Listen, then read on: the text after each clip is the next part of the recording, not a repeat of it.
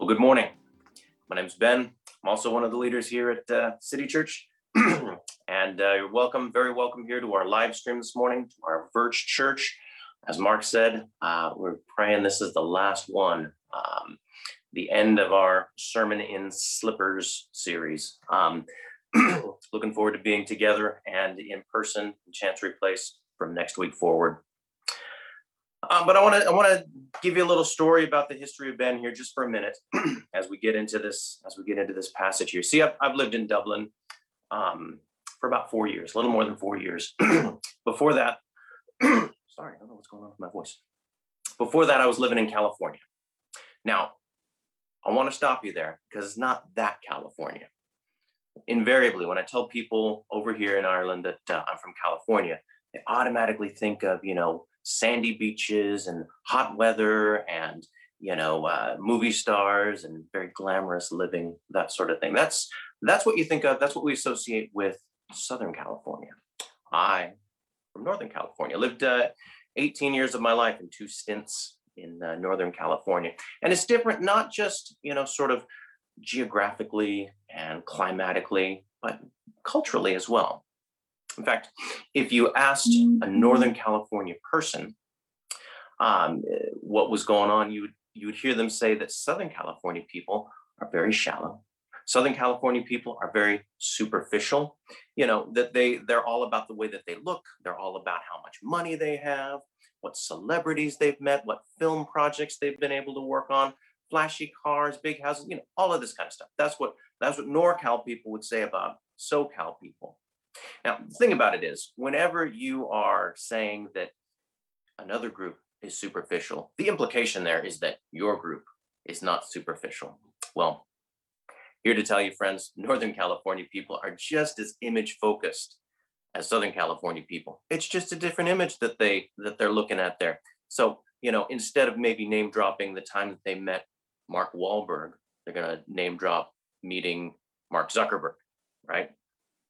They're not going to drive, sports cars that are flashy and expensive. They're going to drive sensible, hybrid, fuel-efficient cars that are also flashy and expensive.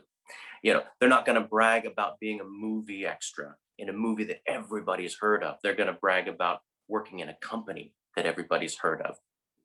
So if Southern California, the image that they want to project is something about, glamour and beauty and being cool, Northern California is more about being educated and employable and, woke and environmentally conscious and all of these kind of things. So if Northern California would look at Southern California and say, gosh, those people are shallow, Southern California would look at Northern California and say, gosh, those people are pretentious. Now, full disclaimer here, I'm not trying to make stereotypes and everything like that. This is just general cultural stereotypes. It is not meant to offend or point to any specific person. I have to say that for no other reason than because Doreen was born in Southern California, my wife. So anyways, we won't talk about that anymore, but it's a good example as we look at this because we have 2 very different, very opposing images that people in these different places are focused on. And the passage that we're going to be looking at this morning in 2 Corinthians 10, Paul is going to be looking at ways that the Corinthian church, people within the Corinthian church, may have been focusing on one image or another. And both images are pretty opposed to one another. But spoiler alert, he's going to be telling them that boasting in either one of those images is wrong. He's going to get all of that going through there, and you might even get to see something positive and what is right out of this passage. But before we get to that, let's pray. Let's go to our Lord. Father God, we do thank you for your word, and we thank you for the opportunity to gather virtually. Lord, may it be the last time. May we be in person, and may we see the trend go forward, and we're allowed to meet more and more in person. Thank you for the sustaining that you've been in our midst over the last 14 months. But we ask for your help as we get into this passage. Ask that in all that we're reading here, that you would be speaking into us, that it would be your voice and your spirit that is transforming us by your word. We ask this in Jesus' name. Amen.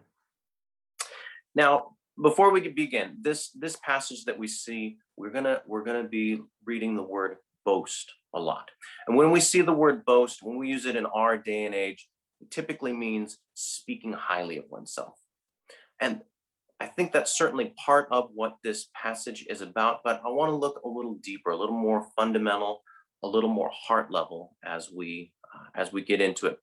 When we talk about boasting, there's ways to boast without ever saying anything, right? If we go back to my example of Northern California people are never going to come to you and say, "Hey, I'm saving the planet by my purchasing decisions here." But they might have the reusable grocery sack that has the logo of a sustainable produce company on it, and they're communicating a lot with that. But even beyond the communication, just in our hearts, when we talk about boasting as it pertains to this particular passage, I think it looks at what we place our confidence in, right? Where we find our significance perhaps, but where our confidence in life comes from. So when we're reading this, when we're looking at this, let's make sure and have that kind of broader view of boasting in mind. Now, if you caught some of the previous talks in this Second Corinthians series, it's written by the Apostle Paul, and he spent a lot of time in this letter responding to some criticisms that he's received from people within the church. We're going to call these people hecklers because they've really been kind of shouting down Paul, even though Paul is writing from far away. They've been kind of spreading stuff around, and they've been accusing Paul of something pretty terrible in their mind. They're accusing him of being not very impressive. All right. So that's where we begin here. And Paul, for his part, has given a strong defense, though not really a defense of himself so much. He's not said, you think I'm not impressive, but I am impressive. He hasn't really been defending himself, but he's been giving a strong defense of the gospel, because that's really what matters. Paul is really expressing and illustrating and living out the fact that the kingdom of God is not about influence. It's not about popularity. It's not about building your brand, likes and shares and followers in our day and age, but it's about the good news of Jesus. So in this passage, we're going to see two things, like I said before, two ideas, two categories of things that people might boast in the Corinthian church. So we'll start by looking at a couple of them. So the first thing Paul looks at here is people who boast in superficial things, right? In my example, again, it's just a stereotype, but in my example, this would be like the Southern California example, right? Who is impressive? Who is popular? Who's in the in crowd, right? So we can trace this through the passage. You want to follow along with us if you like. If you look at verse 7, and this is Paul comparing the value of those hecklers, the values that they're expressing to his ministry there. Verse 7 says, "If anyone is confident that he is Christ's, let him remind himself that just as he is Christ's, so are we." Now, this looks like he's addressing people who are claiming to be kind of in God's inner circle, right? Christians of a higher level. And Paul says to these folks, there is no inner circle. All right, there's no platinum membership in the kingdom of God. You want to be an elite Christian? That's great. Everyone who has turned to Jesus in faith and repentance is an elite Christian. There's no levels. The ground before the cross is flat. We can see this in the example of Jesus himself. Jesus is the one that we're supposed to model our lives on. To be a Christian is to be like Christ. Jesus was and is God himself. There's no more inner circle than that, than being one with the Father. And yet, Jesus told his disciples, you look in the Gospel of Mark, he told his disciples that he didn't come to be served, but to serve and to give his life as a ransom for many. In Philippians chapter 2, another letter that Paul wrote to a church, we read that Jesus laid aside his deity, that he emptied himself, that he humbled himself. See, these hecklers, they were trying to puff themselves up. And that's really the opposite of the example of Jesus. It seems like the entire church was getting swept up in this kind of wave of popularity and trying to outdo one another and be really cool in that. And Paul's saying this is not what the Christian life is about. As long as he didn't address this, the whole church would be swept up in it and they would miss out on the Christian life, this abundant life in Christ. This is a grace-filled walk before God as we love him with everything that we have, everything that we are, and we love our neighbors as ourselves. Now, we can look back, the passage that Mark preached last week. There's some pretty strong and almost aggressive language that Paul uses. You look at verse 4, if you want to scroll up there a little bit, talks about divine power to destroy strongholds. We talk about in verse 5, destroying arguments, taking thoughts captive. We look in verse 6, we see being ready to punish every disobedience. And going on with our passage, we're in verse 8 now. Paul writes about his authority as a pastor, as an apostle, and he says that it is, quote, for building you up and not for destroying you. So all of that aggressive language that we saw in the prior passage there, it doesn't change Paul's aim in writing this. Paul is harsh towards sin. He wants to root it out. He wants to confront wrong thinking. He wants to confront wrong behaviors. And he wants to help everybody to see what it is to live this Christian life and to live it well. But even so, even this very aggressive tone towards sin is gentle when it comes towards people. Right? Every person in this world is an image bearer of the Most High God. Every person in this world is loved by God. Our goal as a church, our goal as brothers and sisters in Christ is not to destroy each other, even when, one person is doing something wrong. We're not there to destroy them. We're there to lovingly correct. Right?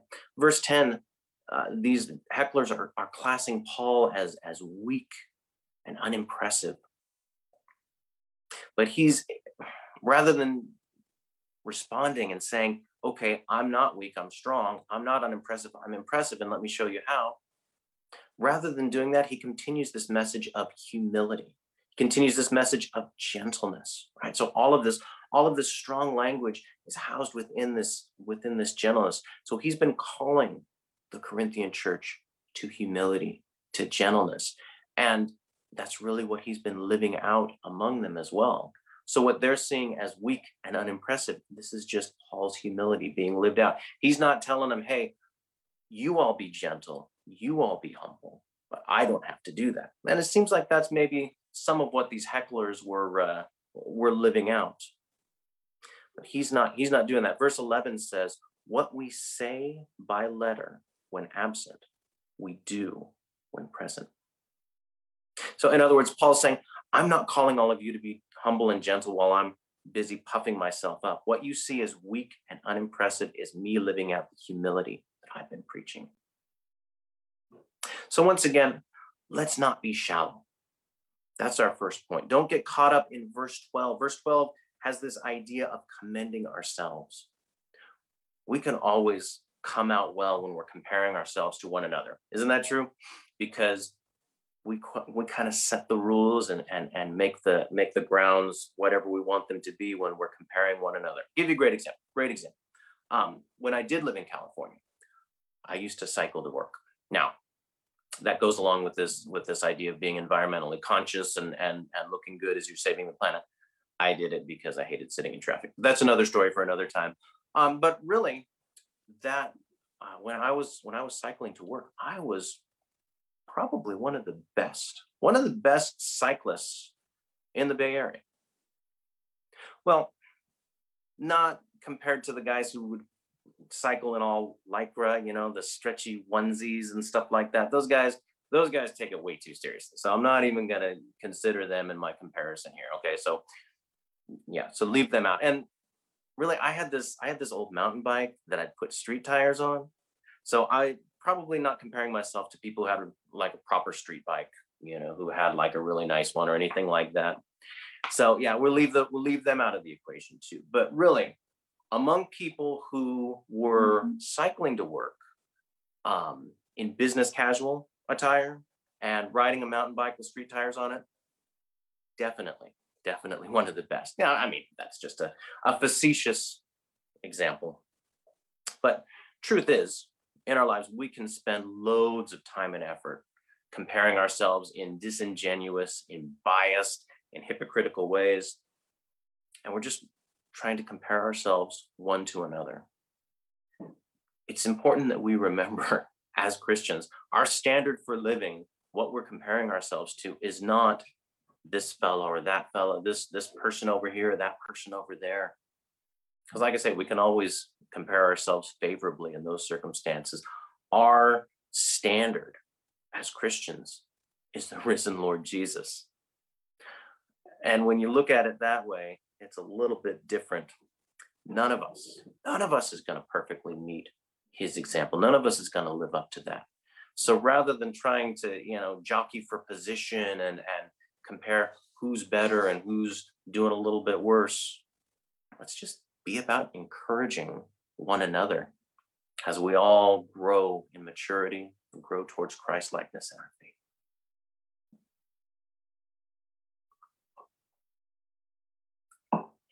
So that makes sense, I suppose. Don't be shallow. You probably already had that idea before. Probably already had a sense that, you shouldn't be about shallow and superficial things. Okay. But maybe it's okay to put our confidence in things that really actually matter. As a Christian, do I have the ability and the right to boast in the things that I do? Because some of us, we serve in the church quite a lot. I serve over here or I serve over there. You might be thinking, gosh, I serve over here and I serve this and I do that.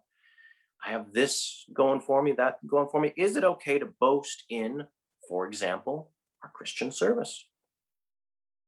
Well, spoiler alert on here too. Paul's about to call out this kind of behavior as well. So this is our second point. Our first point is don't be shallow. Our second point is don't be pretentious. And when I say pretentious, I mean like the example that I gave up at the top. Trying to look smart, trying to look virtuous, trying to look capable, even just trying to look like, a good Christian within the church. Let's take a look. Verse 13. All right, so we're going to go on to verse 13, and it says, "But we will not boast beyond limits, but will boast only with regard to the area of influence God assigned to us to reach even to you." Paul's saying here, I'm not going to boast. I'm not going to take credit for work I didn't do. I'm not going to walk into a job that's 90% finished and say, look at all that I've gotten done here. I'm not going to slap a coat of paint on a wall and say, look at this house I just built. All right? You can imagine people who say, yeah, I'm really passionate about this ministry or that ministry, helping the homeless or whatever. And then they're never around except when the cameras are out, right? So Paul's saying, I'm not going to do this. Verse 14, he goes on and he says, we were the first to come all the way to you with the gospel of Christ. Now remember, this is the context that where Paul is contrasting his ministry to the accusations of these hecklers. So you can imagine hecklers saying, who is this Paul guy? Who does he think he is? He's trying to express authority. He's trying to tell us what to do as a church. He's not even here. He's off planting churches someplace else.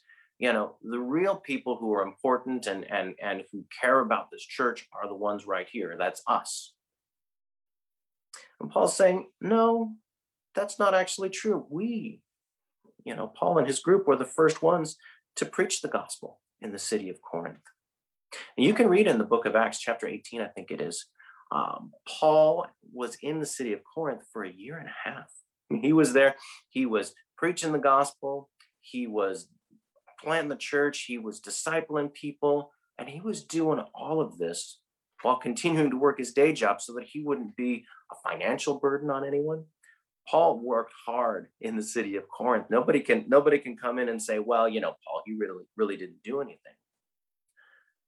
This kind of gives us a clue and maybe a sense of why Paul is so deeply concerned for this church. These are people that he knows and he loves and he's been with. And so, when he hears that these hecklers are throwing out different ideas and coming in with wrong thinking and a false gospel, he's got to step in and he's got to say something about it. He's not some hit and run preacher, fly by night, come in and get it done, try to build a following for himself. He's contending for the gospel, right? So if anybody is doing what verse 15 is talking about, Paul doesn't say it explicitly here, but the idea of boasting beyond limits and the labors of others, that's really a description of what these hecklers have been doing. All right.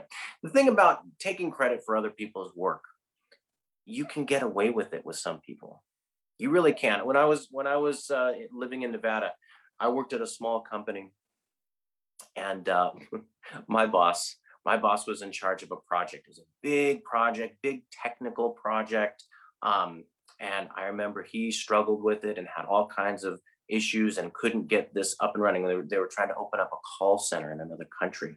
It's a big deal. And one day he calls me into his office and he says, I'm about to go on annual leave.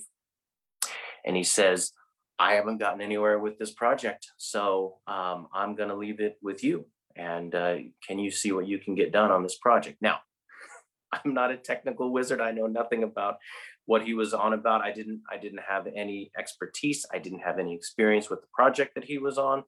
And it was a bit overwhelming when I was sitting in his office and he was trying to bring me up to speed on it. But let me tell you something.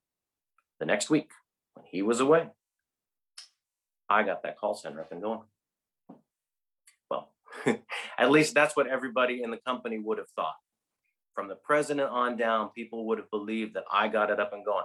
Really, all I did, I got people, the different contractors and consultants and whatever, all together on a same conference call and didn't let them off until the thing was working. But, and while they're on the conference call, I'm off doing my own work because I have no idea what these people are talking about. But everybody in the company would have believed that I was the one. I was the force behind getting this call center up and going, that where my boss, with all of his expertise, had failed, I had succeeded. And that would have stood until my boss got back from his annual leave, right? Because all he would have had to do is ask me one or two technical questions about what I did to make it work, and he would have seen right through that. And that's what it is in life, right? In our Christian ministry, especially, we can boast in the labors of others. We can take credit for stuff we didn't do. But God always sees. God always knows. And really, as we'll see in a little bit here, God is the one that we're living our lives to be commended by. So yeah, there's that. We're going to read from the second half of verse 15 on to verse 16. This is one of these kind of trademark Paul long sentences, but I think there's some good stuff that we need to understand in here. So let's break down. I'm going to read it for you first. It says, "But our hope is that as your faith increases, our area of influence among you may be greatly enlarged, so that we may preach the gospel in lands beyond you, without boasting of work already done in another's area of influence." So there's a lot of things going on here. So let's chunk it. Let's take it section by section here. First little bit here says, but our hope is that as your faith increases, our area of influence among you may be greatly enlarged. Now, is Paul looking for this kind of superficial approval of man? Is he looking for popularity to grow his brand? Is that what he means by influence here? No, I don't believe that's what he's talking about. He's talking about influence for the gospel. So he's saying, as your faith increases, our area of influence may be greatly enlarged. This means that you'll actually be living out the Christian life, actually be doing what you're called to do, right? Instead of backbiting and jockeying for position, he's calling them to hold on to the truth, to preach the gospel, and to live with love and humility toward one another. So this influence that he's talking about is not a self-seeking, not a self-serving influence. This is influence for the gospel. That's what he's talking about there. The second bit here is so that we may preach the gospel in lands beyond you. Now, Paul's heart is for the lost. He has been equipped by God to be the apostle to the Gentiles. And he's looking around him going, there are a lot of Gentiles. There are a lot of people out here who don't know Jesus, who have no sense of the gospel.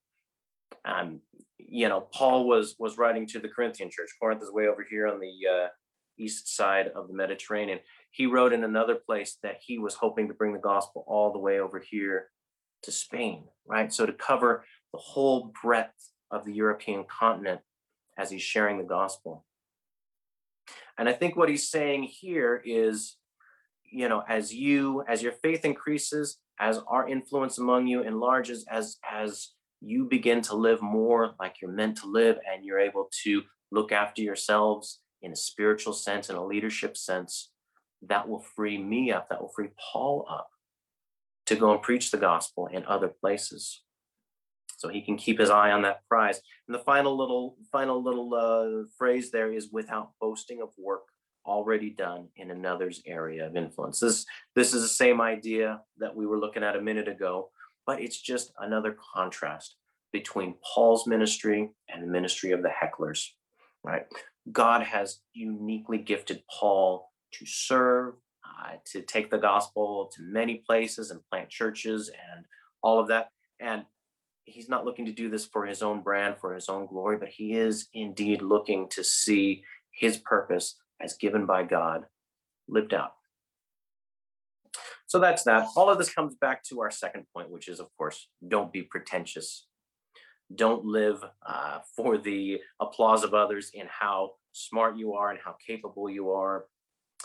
It wraps up nicely in verse 18, the last verse of our passage, which says, "For it is not the one who commends himself who is approved, but the one whom the Lord commends."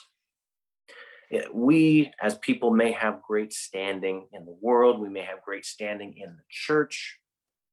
It may be based on superficial things like we talked about earlier, things like popularity, things like influence.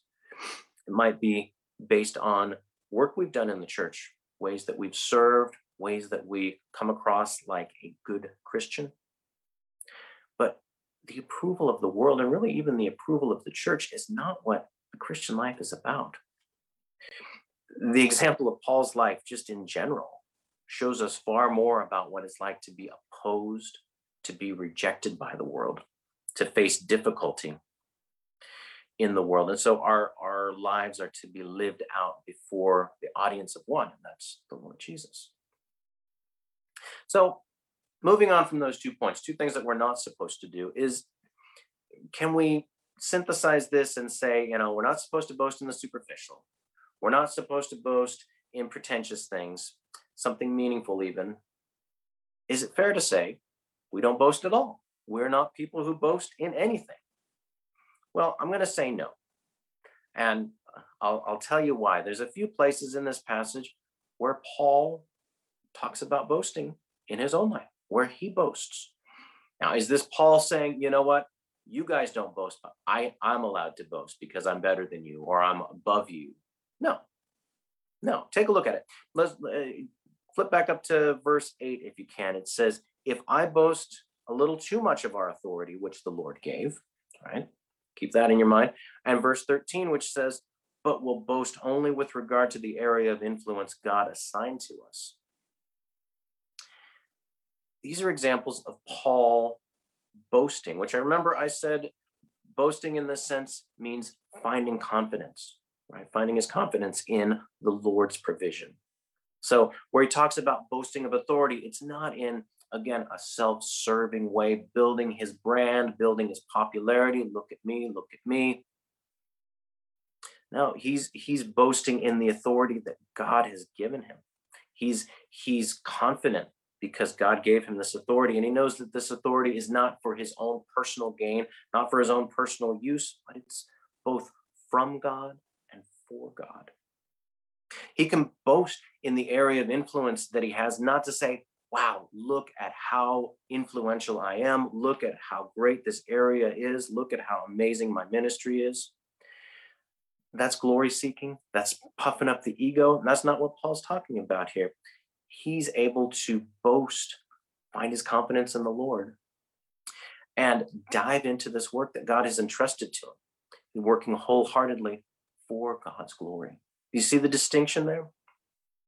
Paul's not boasting in himself. He's not boasting in his achievements. He's not boasting in his position. He's boasting, and it goes along with verse 17, which is itself quoted from the Old Testament book of Jeremiah. Let the one who boasts boast in the Lord. It's the same idea from a passage that I love in the book of First Peter. First Peter chapter 4 talks about how Christians, all Christians, every believer in Jesus, everyone who's trusted him in faith and repentance and followed him as Lord of their lives, everyone is equipped for service in God's kingdom. Now, on one hand, you could very easily get hung up on this and say, which gift is better? Which one makes me look better? How's my equipping compared to your equipping? And, I'm very superficial about this, very, shallow about my gifts. But that passage makes it very clear. The First Peter passage makes it very clear. It's God who equips. It's God who enables that equipping to be useful. And it's God who gets the glory in the end. So, like I say, we can miss what this is about if we are too busy focusing on how good it makes me look. But we can also miss it. And this is what I think this is key in this passage here. We can also miss it if we let our fear keep us from doing anything. If we're not able to boast in the Lord, if we're not able to find our confidence and our sense of identity in the Lord, it can paralyze us. And it can even be from a good place of not wanting to be too proud, not wanting to, be glory seeking. It's good not to be glory seeking, but it's not good to let that keep you from doing the work that God has for you. Both of those extremes, the look at me, look how great I am, or the, I'm not going to do anything so as not to draw attention to myself. Both of those focus on self. And Paul's saying, don't focus on self, focus on the Lord. If I'm boasting in the Lord, if I'm finding my confidence in him, I'm acknowledging two things. And both of these things together are very empowering. Number one, I'm acknowledging on the fact that I am not enough. Number two, I'm acknowledging he is enough. All right. Now, Paul, more than most people, would know and understand that it's not about us. Paul, as I said, spent 18 months with the Corinthian church, and you can read his letters to them, and they are filled with signs that this church was struggling in a lot of ways. They were getting it wrong in a lot of ways. Paul is sending them a lot of things that they need to fix, a lot of things that they need to correct. And this is after he's spent a year and a half pouring into them. This is after he has labored tirelessly, teaching, discipling, modeling the Christian life. If we compare this example to the example of the Thessalonian church, right? Thessalonian church, Paul planted that church, preached the gospel, and then not long after had to leave. He had to leave town. And that church, where he was only at a short time, Paul's letters to them would reflect a church that is healthy, that is doing well, that is doing the right things. So if you were looking at it strictly from a human perspective and saying, I spent a year and a half with the Corinthian church and they're a mess. I spent, a few weeks, few months with the Thessalonian church and they're doing great. How can you conclude anything other than it's not about your efforts?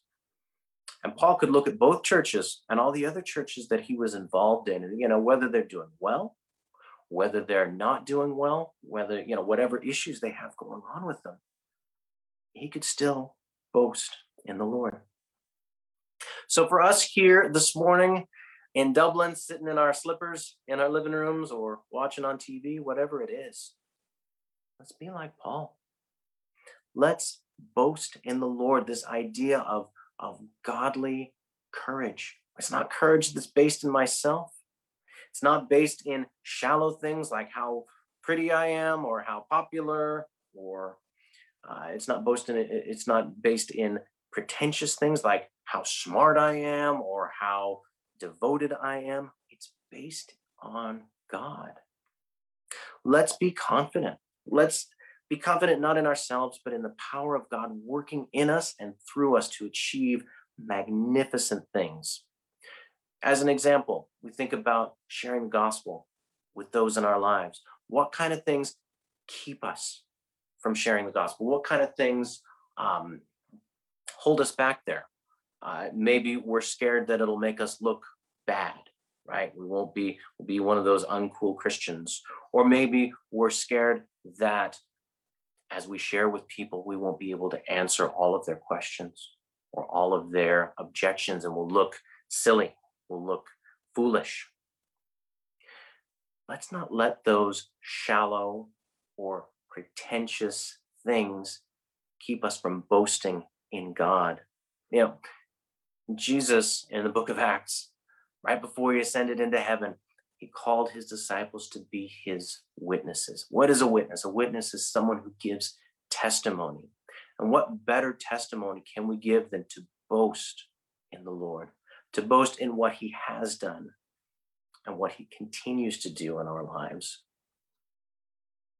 Let's have this mindset as we look at one another as well.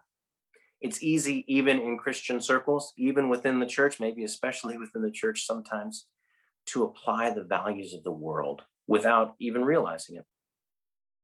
Maybe we look at a church and evaluate how good of a church it is based on how many people go there, rather than how faithful they are at living out the gospel. Maybe we nominate people for leadership or for service based on how fun they are, how friendly they are, rather than reviewing the biblical criteria, biblical qualifications for leadership. Or maybe we go the other way. Maybe we are harsh toward one another. We see a brother who struggles with sin, or we see somebody who's going through a hard time, and we're harsh with them instead of living with them with grace and encouragement. We come down hard on them. We are, ladies and gentlemen, each of us a work in progress. None of us has it all together. And, obviously, where there's sinful behavior, we need to call it out for one another. We need to encourage each other to do the right thing. But this always needs to be done out of a sense of concern, out of a sense of care and love, because we want to see one another doing well. We want to see one another living this abundant life in Christ. It should never be out of the sense of superiority or judgment or condemnation.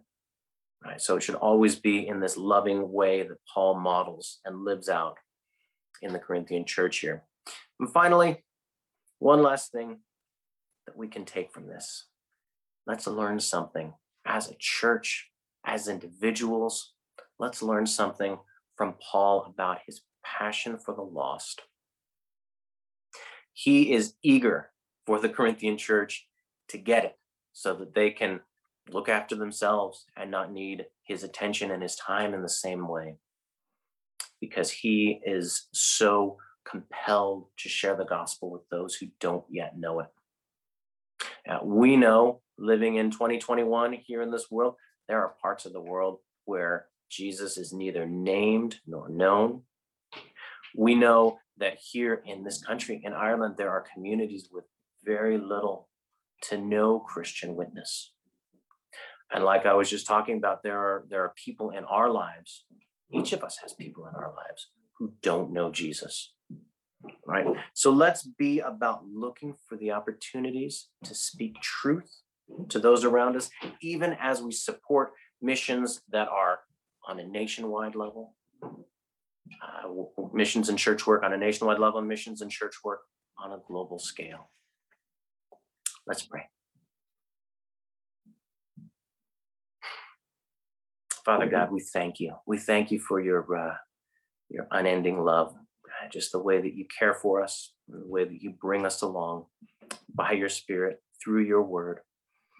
I pray, Lord, that we would give a second look to some of the issues brought up in this passage, that we would not be about superficial things, shallow things.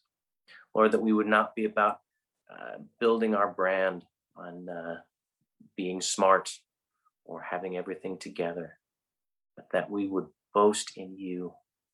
Lord, let that boasting, let that confidence drive us to do things that further your kingdom. Lord, that we're not seeking the glory for ourselves, but we are seeking your glory, growth of your kingdom, and for people who desperately need to know your truth, to be able to take advantage of this abundant life in Christ. Lord, thank you for your church. Thank you for working with us patiently, graciously. We pray that we would remember these lessons and think deep on them as we go. In your son, Jesus' name, amen. That's us, friends. Click in for tea and coffee. I'll talk to you then.